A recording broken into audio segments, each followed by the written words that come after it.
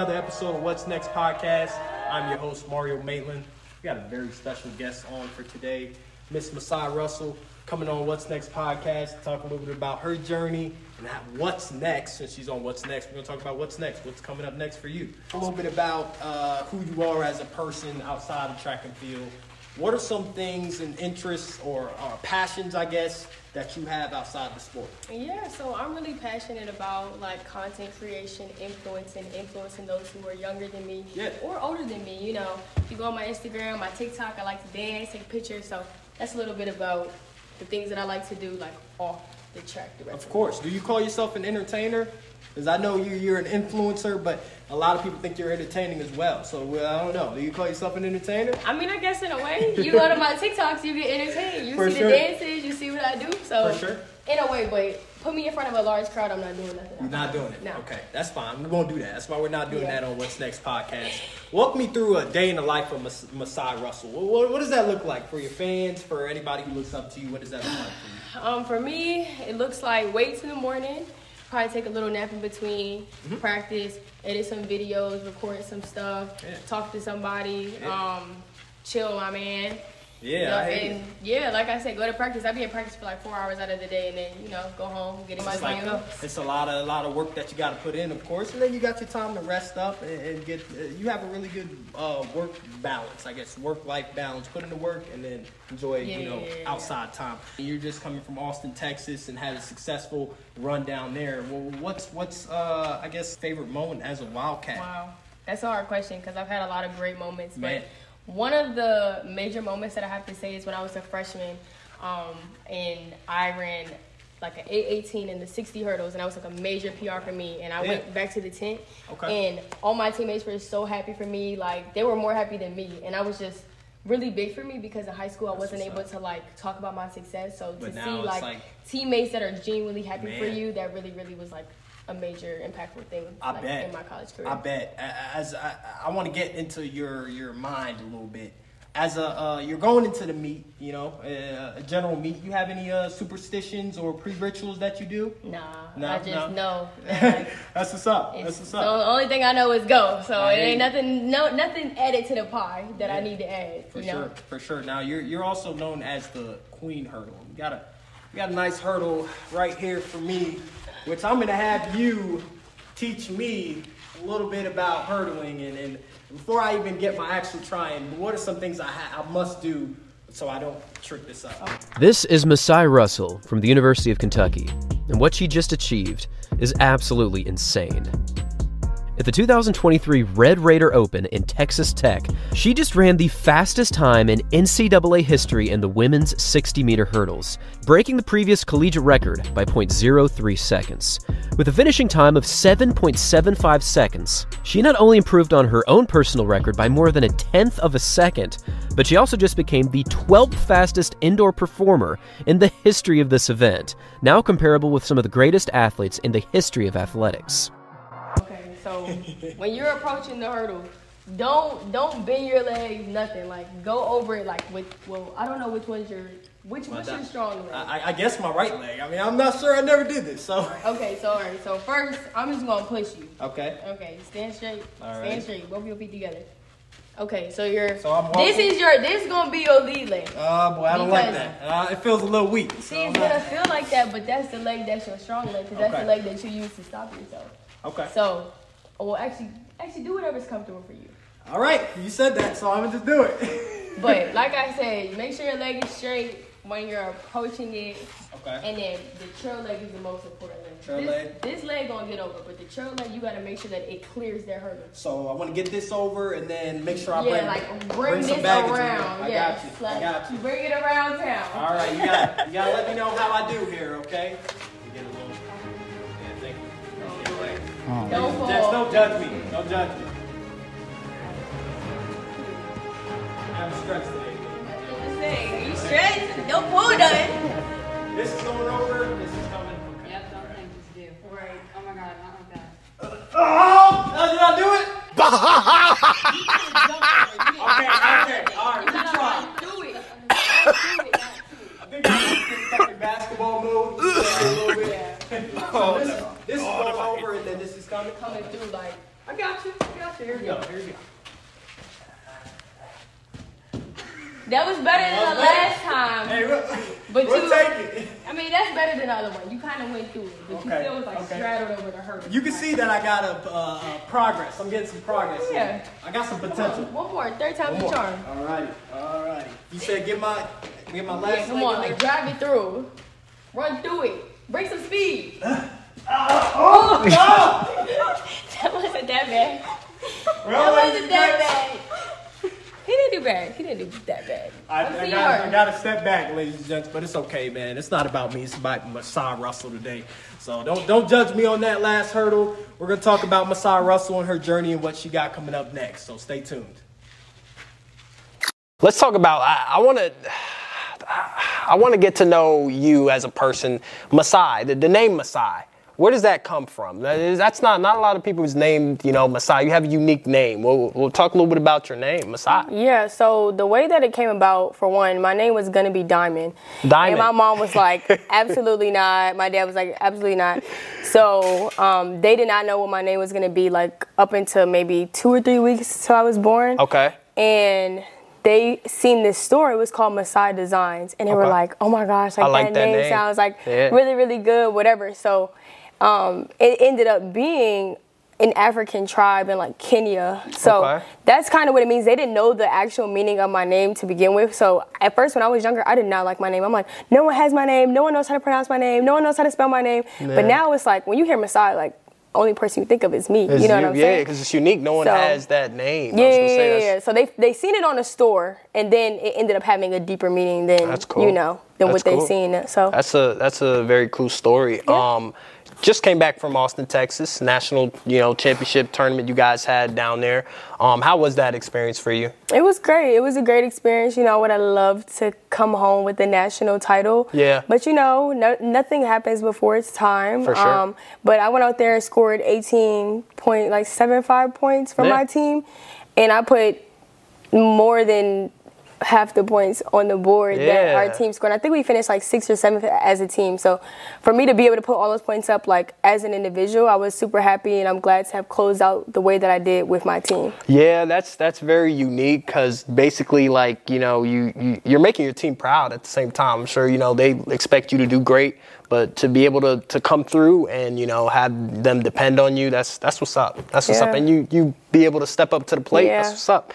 I want to talk a little bit about Kentucky. Now, you're here at the University of Kentucky. How did you even get to Kentucky? Like, how did that work? Because I know that's you have a unique story of how you got here. Talk a little bit about that and how you got to Kentucky. Yeah, so for me, I wasn't coming to Kentucky to begin with. I had like the craziest recruitment process. Right. First, I was verbally committed to Texas A&M, and then I actually signed to University of Tennessee.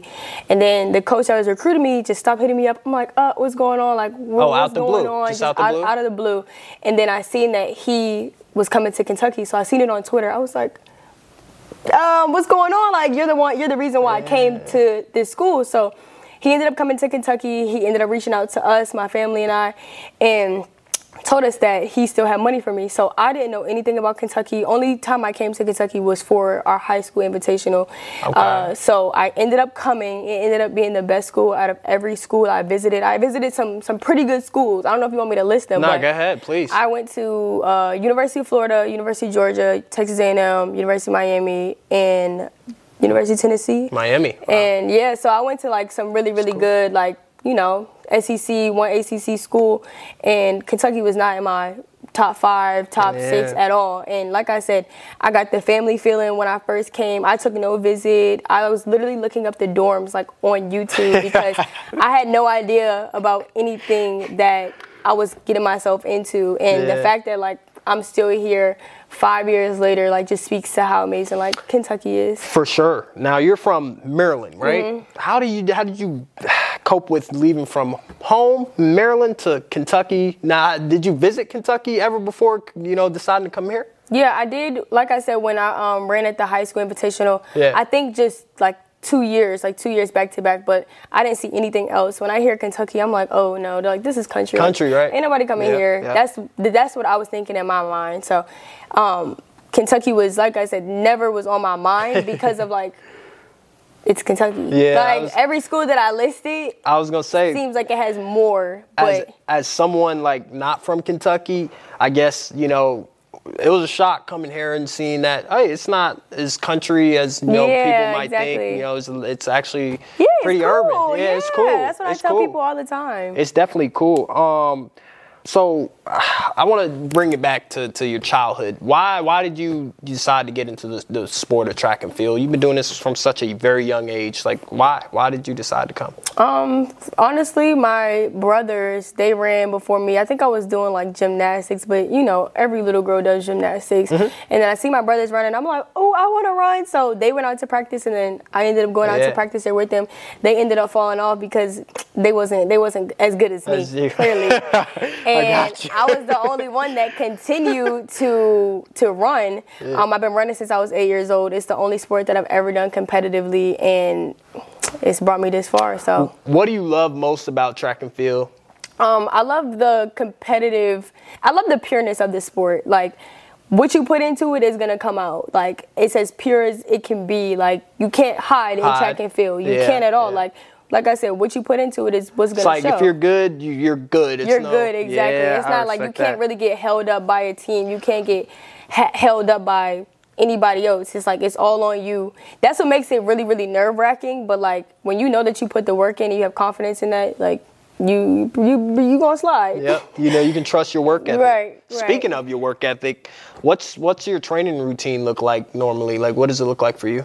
So for me, throughout the week, if we do have a meet, it's a little different than when we don't. So when we do have a meet, I would like short hurdle on Mondays, long hurdle on Tuesdays. If you don't understand that, like 100 hurdles and then 400 hurdles, Monday and Tuesday, then off on Wednesday. Okay. Then Thursday, I will kind of do the same thing, either run or do a short hurdle workout. And then on Friday, be a long workout. And then if I do compete, we won't do anything like after Wednesday because that's when the meet will most likely start. So I would, like Monday, like I said, I'll do like a short hurdle workout, 100 hurdle workout. Tuesday, I'll do a long hurdle workout, and then Wednesday just lift and be off, and then Thursday, Friday, Saturday, then I'll compete.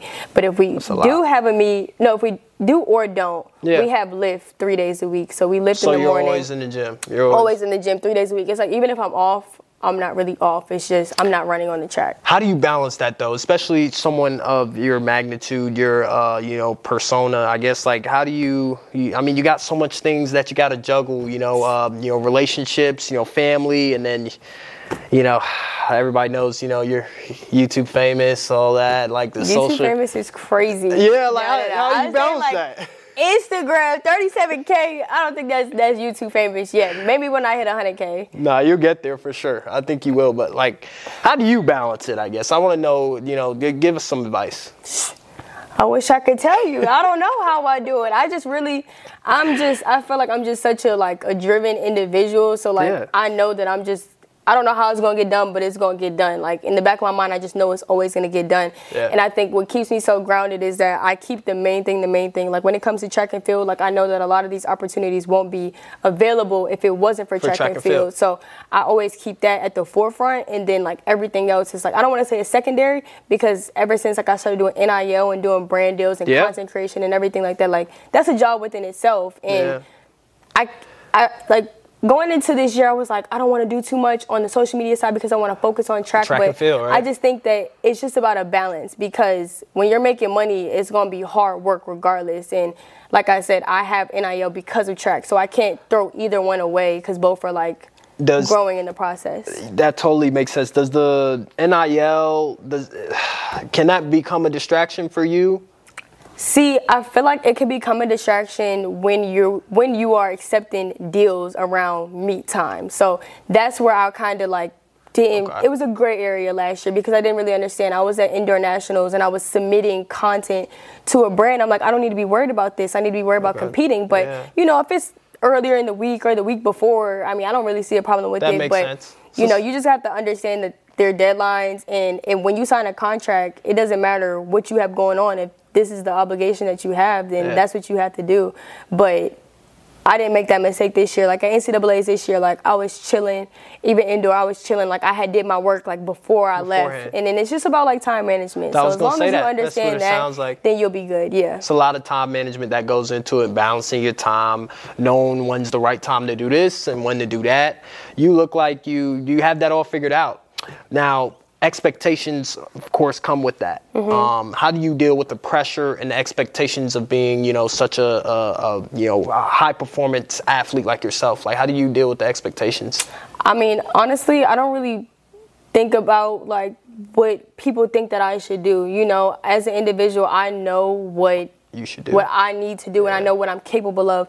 So I feel like my sophomore year, I kind of had a problem with like grasping around that. I'm like, I have to do this to gain followers. I have to do this to keep my fan base. I have to do this, when realistically I don't have to do anything but be myself and be good. And I know like when I'm good and when I work hard and I have confidence in my ability, then I mean it's going to show. Like I said, nothing happens before it's time. So like everything that I did this year, it wasn't like I wasn't doing it for nobody else. It was just I know what I got to do, and the followers either going ride with me or they not. So it doesn't really matter, because I'm not really in it for like followers. Like I've just been someone that attracts people, but I'm never like, follow me, pick me. Like it's just people follow me for just who I am. Naturally it happens. That's how it should be. That's how it should be. I want to talk a little bit about, let's see, your most influential figures, people that you look up to. This doesn't have to be now. It can be, while you were growing up. Who are some mentors or, influential figures that you looked up to? I have to say, like, my mom, she's been, like, a really, really, really big influence, just because she's a doctor herself. Like, we're in two different, ends of the spectrum, but she's a black individual who literally came from nothing, and she paved the way. Right. She showed that she never needed, like, she never complained about anything. She just worked hard. She got what she wanted, what she worked for. Exactly. So, and she treated people good in the process, and now like she was able to support us while growing up, and she's just a boss, So like that's kind of how I want to be seen. I can tell you look up to her, and then you try to take a lot of things from your mother. We talked a little bit about the NIL situation. You're the first female college athlete to sign an NIL deal.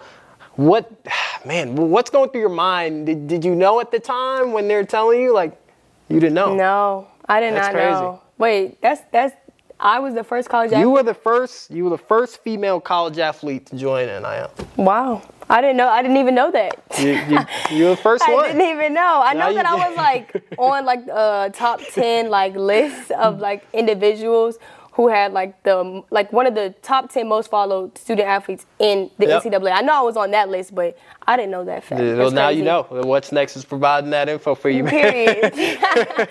That's what's up. Now you know. Awesome. Track and field has so much lessons and valuable things that you learn throughout the whole process. What's the most valuable lesson you're walking away from track and field? And obviously you're not done yet, but you're from your career here at the University of Kentucky all the way back to when you started when you were 8 years old.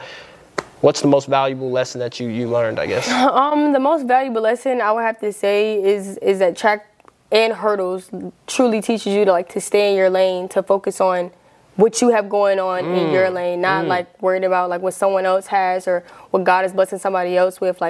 What's going to be for you, it's going to be. So focusing on your lane, and when hurdles come into your lane, they might fall down, but you're going to get over it type of thing. So that's pretty much what I've learned from it, because comparing yourself to other people, I think I've been really, really good at not doing that. Which is why I feel like I've gained so much success, because it's so easy to just compare yourself to what this person has or what this person has, but God is not going to continue to bless you if you just saying, why not me, or where's mine? You have to be thankful for where you're at.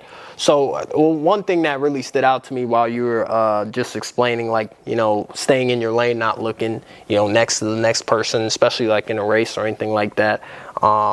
When you do mess up, and that often does not happen to you, but when you do, how do you bounce back? So you can tell me on the field when you're running a race, what's your mindset like? And then tell me life in general. How do you bounce back?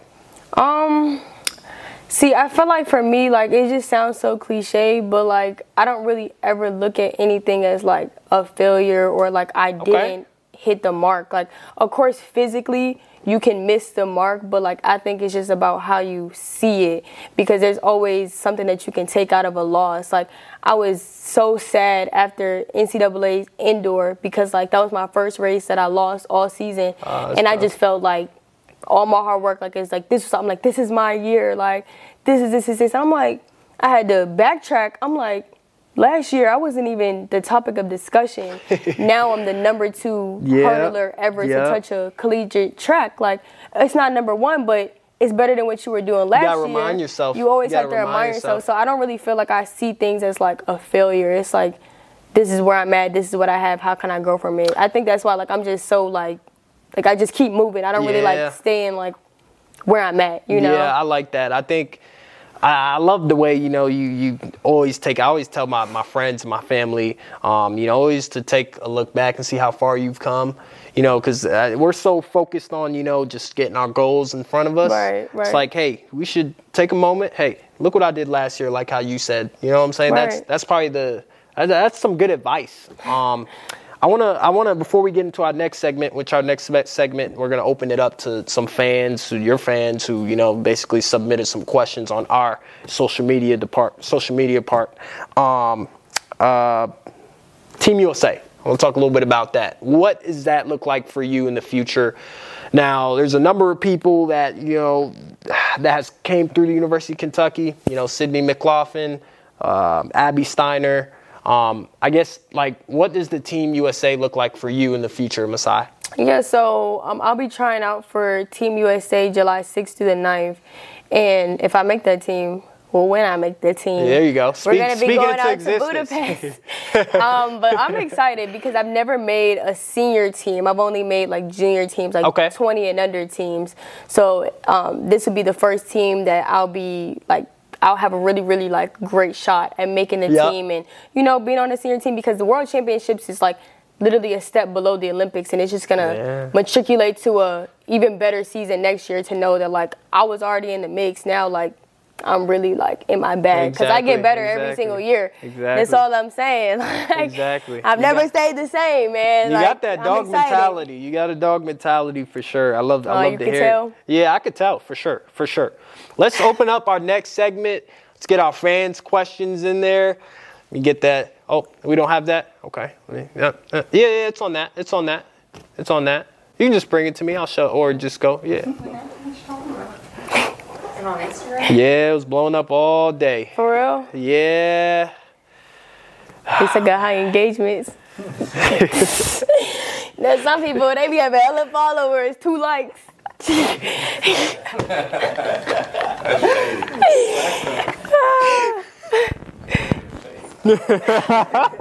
Cut that part out. I'll leave that. Right, let's see what we got here. So, you got a lot of fans that want to know, you know, their questions. Do you plan to go pro? Let's start off with that. Do you plan to go pro? You're my biggest idol. I had to add that in there. Yeah, pro, of course, is the plan. I'm in the process now of signing with an agent, and then once I get me a good agent on my team, then they'll be able to pitch me to whatever brand. So, to be determined on that, but yes, I am going pro. For sure. You guys have that there. Who are you? Wow, these are. Yeah, who you signing with? That's gonna be the big topic of discussion till I do. I'm not telling nobody. Yeah, she's not giving that out, guys. So don't. Till I pop out like this. Did you always run hurdles? No, I didn't. Crazy to say. I'm really new to hurdling. Okay. Before I came to college. It's hard, by the way, man. Like, yeah, it's not easy. You run at full speed into a barrier. But the 400 hurdles was the first hurdling event that I ever did in my life. Like, I wasn't even supposed to be a 100 hurdler. Yep. 400 hurdles was my thing. Like, when I made the USA team, my first time, I was a 400 hurdler. It was my junior year in high school. I never touched the short hurdle. I never looked at it. Yeah. It was just, I was a long hurdler, and that's what I was going to go to college for. So then after in my senior year in high school, I was just like, let me just try it, because like I'm just kind of like athletic. Like, if you put me into something, I can just kind of just do it. Yeah, jump in. I hit the 3-step real easy. It was like a little long, because that's the amount of steps that we take in between the hurdles. So I hit the 3-step. I was like, hold on, not me beating my friends who really be training for this. So then I think I started to gain a little confidence. Yeah. But my 60 hurdles was trash. It was terrible. So like I said, coming into college, I wasn't like, I'm going to be a short hurdler. It was I'm going to be a long hurdler, and that's just going to be that. But I only ran the 100 hurdles 4 times before coming to college. And I mean, to be the collegiate record holder now that's within crazy. 4 or 5 years. But I always used to tell like my friends and my coaches, like, when I get my technique down, I'm going to be good. When I get my technique down, because it's so technical. And I was a long hurdler first. So, I mean, it might sound like you might not understand, but like when you're like a 400 hurdler, your technique doesn't have to be as clean and quick and pristine because it's 400 meters. Whereas like the 60 hurdles and the 100 hurdles, it's real short. You don't have any time for any margin of error, and you have to be like, your technique has to be literally flawless. So my technique was like more of like a 400 hurdler kind of like vibe. Like it was just so like I was like, okay, I'm still doing kind of good with this bad technique. Like I just knew, like I just kept working. Like I was like, when I figure this out and when I'm like able to learn how to get down and run and stop being so high over these hurdles, like I'm gonna be a problem. So like I said, it's that confidence. Yeah, fairly pretty new, but still a lot of work to be done. I like it. You talked a little bit about your coaches and how you were telling them, like, hey, I'm going to get this down. And when I do, you're going to have to respect me, right? Who are some of the coaches, that have had a major impact on your success? Definitely my coach, Daryl, and he was like my AAU coach. And then every time I go back home, he is always like, do you need a track? Do you need a workout? You need me to time you? Him, my coach Derek, he's my hurdle coach when I was in high school. So he was the one that kind of like helped me with hurdles, like started getting my technique better. And Coach Green and Coach Hall, like those are the coaches that are at Kentucky, and they've literally, Coach Hall was the one who actually recruited me here, and Coach Green is actually my direct coach. So they have literally believed in me since the very start. From the very start, like before I believed in myself. And my Coach Hall, who doesn't even coach me no more, he told me, I don't remember him saying this, but he said that you were always going to be a great short hurdler that could do the 400 hurdles when he recruited me for the 400 hurdles. So I don't know how he knew that, but he's seen it all along. He's seen it before I did, because I was like, my freshman year, I was ready to be done with the short hurdles. I was like, oh, this is just, I'm not running fast. Like, let me just be a 400 hurdler. And I'm glad I didn't give up. Yeah, exactly. You said it. You didn't give up. I mean, you kept with it, regardless of what happened. That's inspiring, Masai. What I want to do before I close this thing out, Masai, I try to open it up to my people behind the camera, if they have any other questions, because we're a team here on What's Next podcast. So if you guys have any questions behind the camera, what's it going to be? Feel free to ask. What got you into influencing, and what advice would you give to someone who's starting out? Well, it's so weird to say that, like, starting out, because I've always been someone who just loves to take pictures, loves to take videos. If you go back on my Facebook, like, you're going to see videos of me dancing, singing, like, just doing the whole nine. I've always been an individual who just attracted to, like, the camera and the phone. So I don't want to say, like, I actually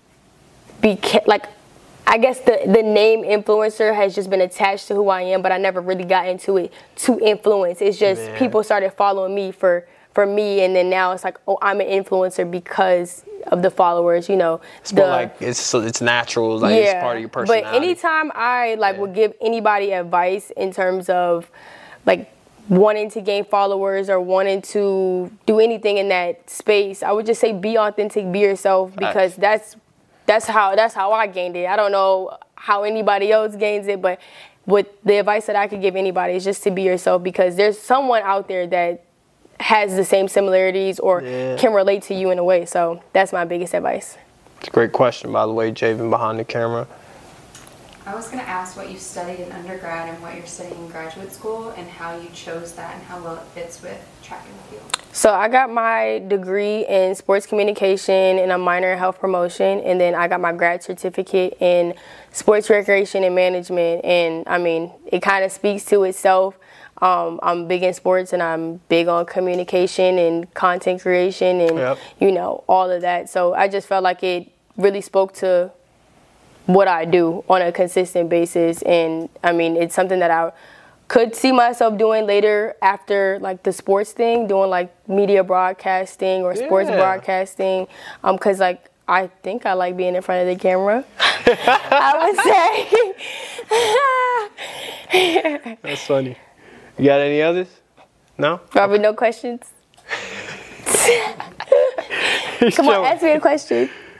All right, we seen behind the camera, we seen your jab step, and but you know, if you was to play another sport, what would it be? If I played another sport, it'd probably be soccer, realistically, cause like I'm fast, so I feel like I just gotta learn the footwork, but definitely not. Or gymnastics, like soccer or gymnastics, but football, basketball, swimming. Golf, I'm cool. I did cheerleading, but like, cause like I could flip, like I could still flip to this day, but no, nothing else. I got you. I play flag football though. That's fun. Flag football is fun. I'll tell you that much. I'll work everybody in here. Not me. I'll tell you. You're not getting away from me. Rob has something to say about that. So you know he's fast. Where does this drive come from? Like siblings or just family? Just want to win everything? Yeah, I feel like for me, my competitive nature and spirit probably comes from like being the only girl out of 3 brothers. Like growing up, they really was like, they didn't care that I was a girl, so I think I was just trying so hard to like keep up with them, getting knocked on my back, knocked on my head, everything. And I don't know if it's just because like I've been on the smaller side of individuals, like people never expect like the small one to do something. So I don't know if like subconsciously that's what makes me like, oh, I'm gonna prove you wrong type of thing. Because I've always been like when I was like 9 years old, oh my gosh, like I was a midget. Like I was still small, but yes, I was really, really tiny. So no one really ever expected anything from me. So I don't know if like subconsciously that has played a part in that. But yeah, my brothers are definitely a big part because I had it out for myself. Like, man. Shout out to the Russell brothers, man. Shout out to those guys. Love y'all. Before I let you go, what's your best advice for anyone who wants to, one day play track and field or have that, like you said. Hold on. You gotta say run track and field. You can't say play. Play is crazy. Run track and field. Run track and field. Masai is actually gonna correct me, ladies and gents. So run track and field. I guess like, what's your best advice to them? Yeah, my best advice to anyone who wants to run in high school, run in college, is to always have faith in yourself, always have faith in your ability, trust your coach, trust yourself, trust your training. Your coach most of the time isn't doing it to hurt you. They only want the best for you. And try not to compare, where you were before to where you are now. Sometimes you're elevated from a space because that's not where you are anymore. So I would just say, like, if you're in a space, just embrace it, trust it. Sometimes it might not always look clear, but sometimes you got to stay the path because life, like I said, it has hurdles. So as long as you continue to attack and get over those hurdles, then you're just going to continue to be better and great, and it's just going to build more endurance for who you are as a person. So that's my advice to y'all. I love y'all. Shout out to Masai Russell's fans. I want to ask you, of course I want to ask you this. This is the biggest question that I want to ask because we're on What's Next podcast and everybody's been waiting for this question. It's like, what's next for Masai Russell? So what's next for me, of course, like I said earlier, is signing with an agent and then signing with a brand that I feel like aligns with who I am as a person. I feel like I worked really, really hard over these past 5 years. So I'm just glad that it's playing out the way that I had it to be playing out in my head. Like, Robbie could literally tell anybody, like last year after Nationals, I was literally crying like, this is going to be my last year. And if I don't make it happen, then I don't really know like what's next because I didn't know what was next. I'm so invested into track, and the only thing that I really hold on to that I know is going to like be sustainable is social media. But at that time, it still wasn't looking that clear in that way. So a lot has changed in a year. Like I said, stay the process, stay the course, because you never know like what God has for you. So Episodes and exclusive content, subscribe to What's Next with Rio.